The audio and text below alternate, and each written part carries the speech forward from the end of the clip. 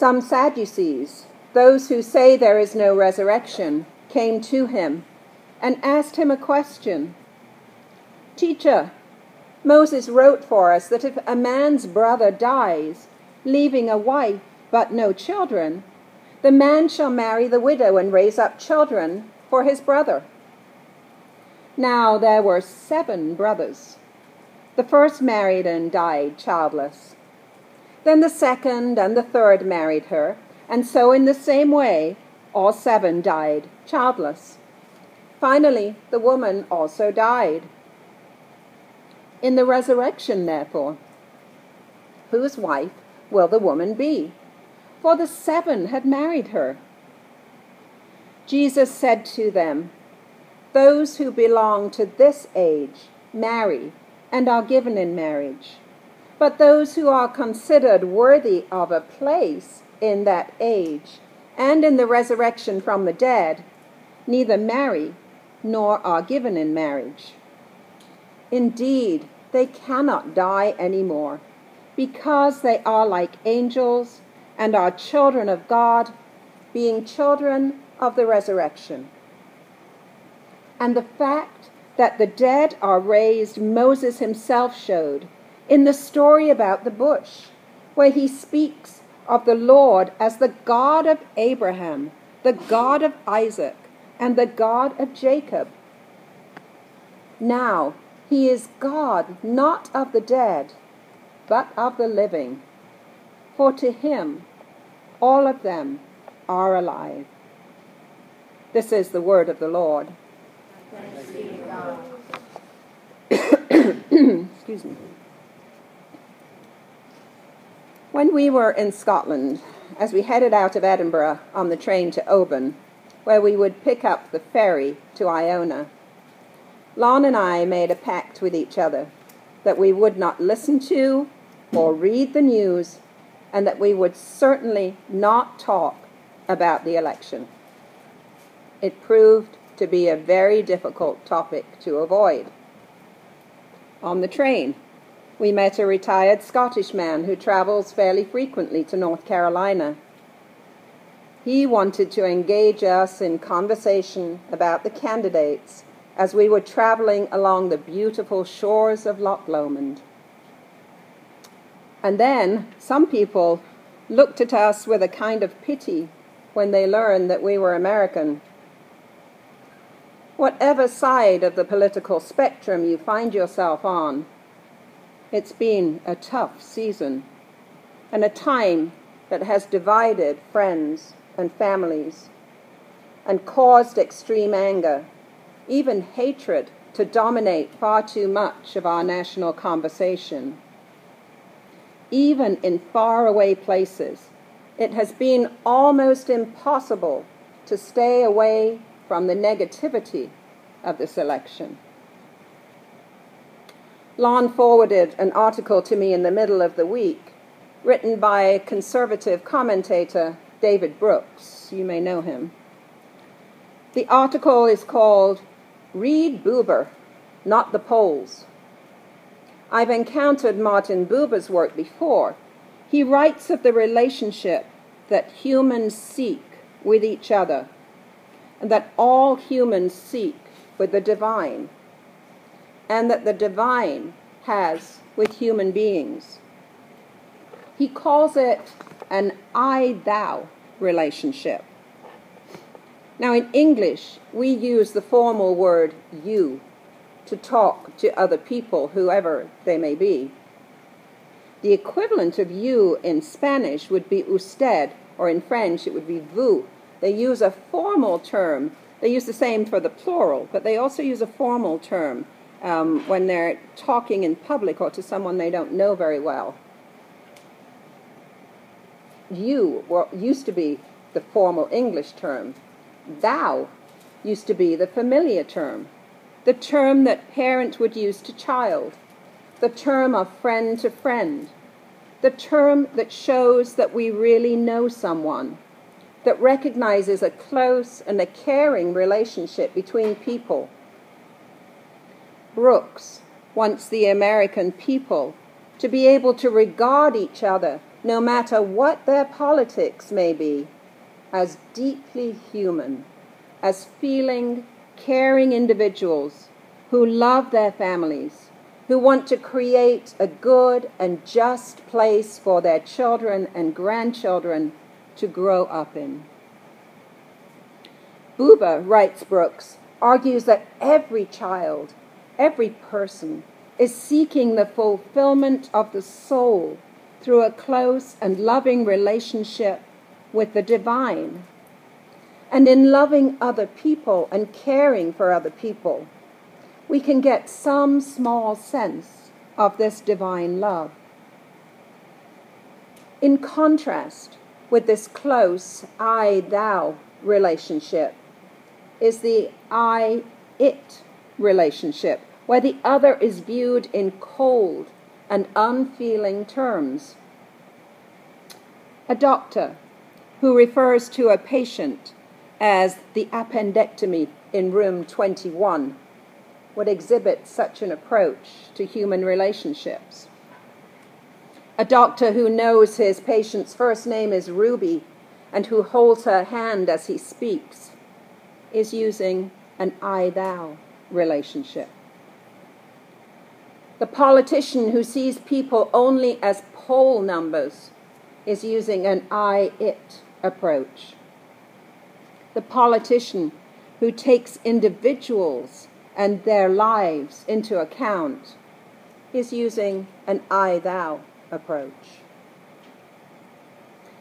The Sadducees in today's scripture show little sign that they care about an I-thou relationship. The woman in their story is a chattel to be passed from brother to brother in the hopes of producing a child, and a male child, we must assume. They're not asking a question about real human beings who think and feel, who grieve when a husband and a brother dies. This is a question that resembles a practical math problem with a complex solution that requires a formula to resolve. Or, as we saw it in the children's worship, it's a riddle they're offering to him. Their concern is not to really learn from Jesus, but to confuse and confound him in matters of Jewish doctrine. They refer to the law of Moses. Now, the Sadducees were a somewhat elite group of people who were generally wealthy and close to the priests. And as Luke makes clear, they do not believe in the resurrection. So this question is really an irrelevant one to them. What they're really asking is, okay, so Jesus, you say that there is mercy and forgiveness and hope after this life on earth is over. So tell us what it's like. Prove it to us. Moses gave us these very clear instructions, and so how is that going to work if there's this thing called a resurrection? And Jesus quotes Moses right back at them. The Sadducees cannot better Jesus in knowledge of the law. He tells them that when Moses met God in the burning bush, Moses referred to God as the God of the ancestors, the God of those who are alive, not dead. And if Abraham and Isaac and Jacob, who have died, are still alive in the eyes of God, then to be sure, there is a resurrection after death. But Jesus' main point, his main focus, is not on proving a point. Jesus tells the Sadducees that they are asking the wrong question entirely. They are wasting energy on small, insignificant points of theology instead of concerning themselves with life, life with a capital L. They are asking the kinds of questions that engaged some theologians uselessly in medieval times, such as how many angels can dance on the head of a pin. Jesus turns the conversation to matters of importance to this life and the life in the kingdom of God.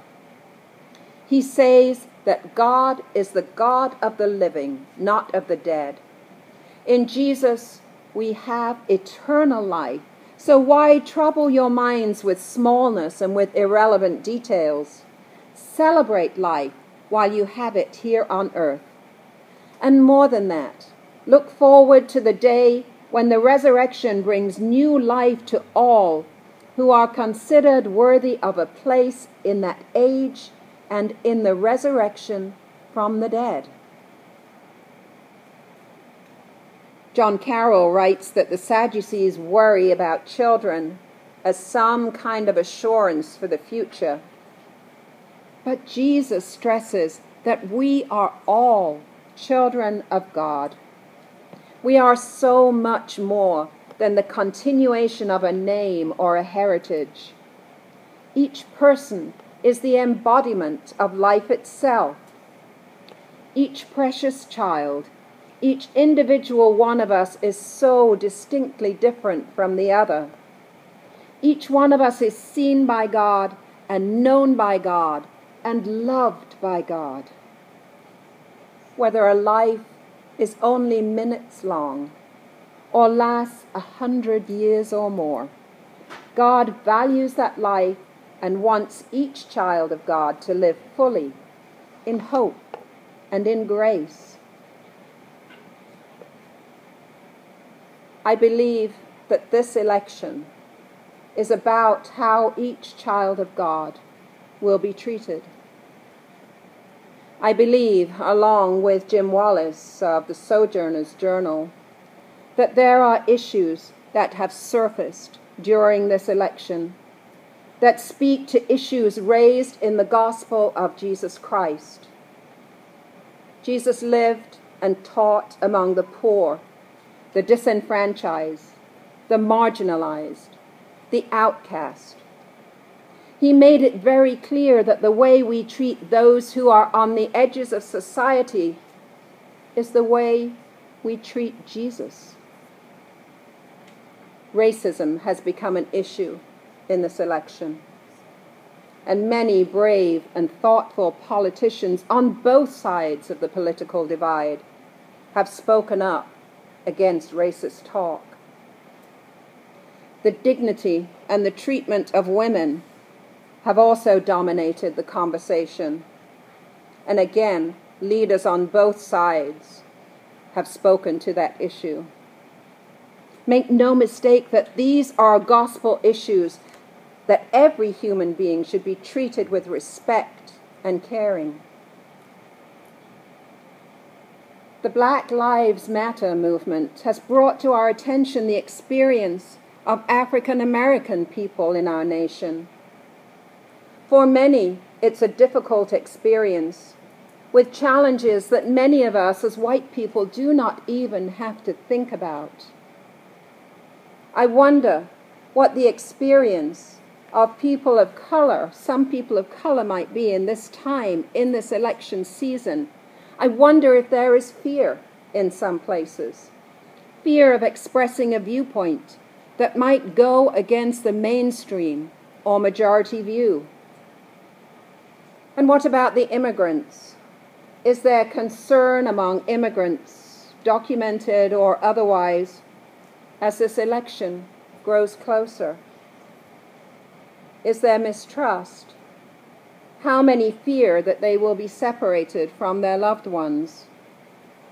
How many are concerned that they might become the target of extreme violence in the days to come? The Sadducees want to separate and to divide. Their question to Jesus implied that one brother would win out over the rest, that one of them would get to keep the poor wife.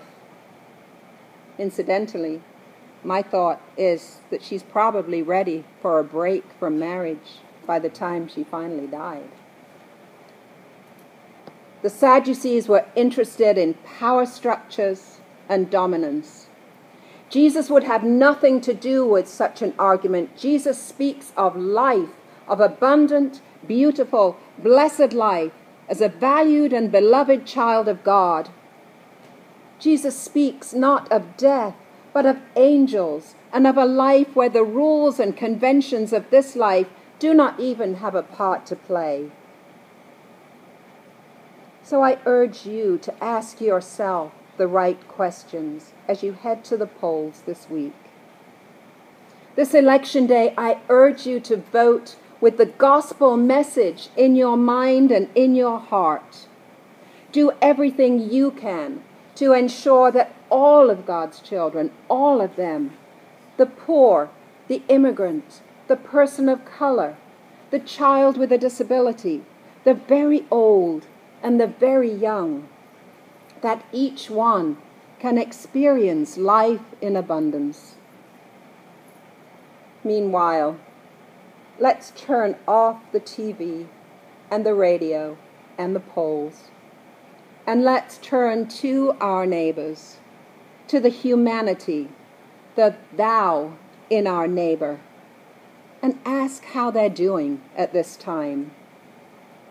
Let's turn to those neighbors we might be accustomed to passing by, the migrant family, the young person of color, the neighbor from the other side of town, to see just how they're doing. Whatever the outcome of this election, there will be many opportunities for healing in the coming months. It is essential that we all pray for peace and peacefulness, that we pray for tolerance and acceptance. This is a good and a strong community. This is a good and a strong country. Many say that this is the most divisive election ever. Let us pray that they will be proven wrong, and that love and caring and peace will overcome all divides. Jesus showed us that in a time of terrible conflict, discord, divisiveness, a glorious resurrection of hope could occur. That message of hope means abundant life for every single child of God. Amen.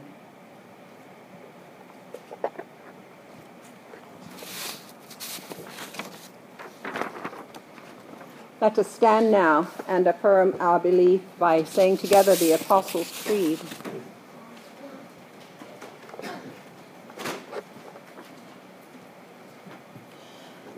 I believe in God the Father Almighty, maker of heaven and earth,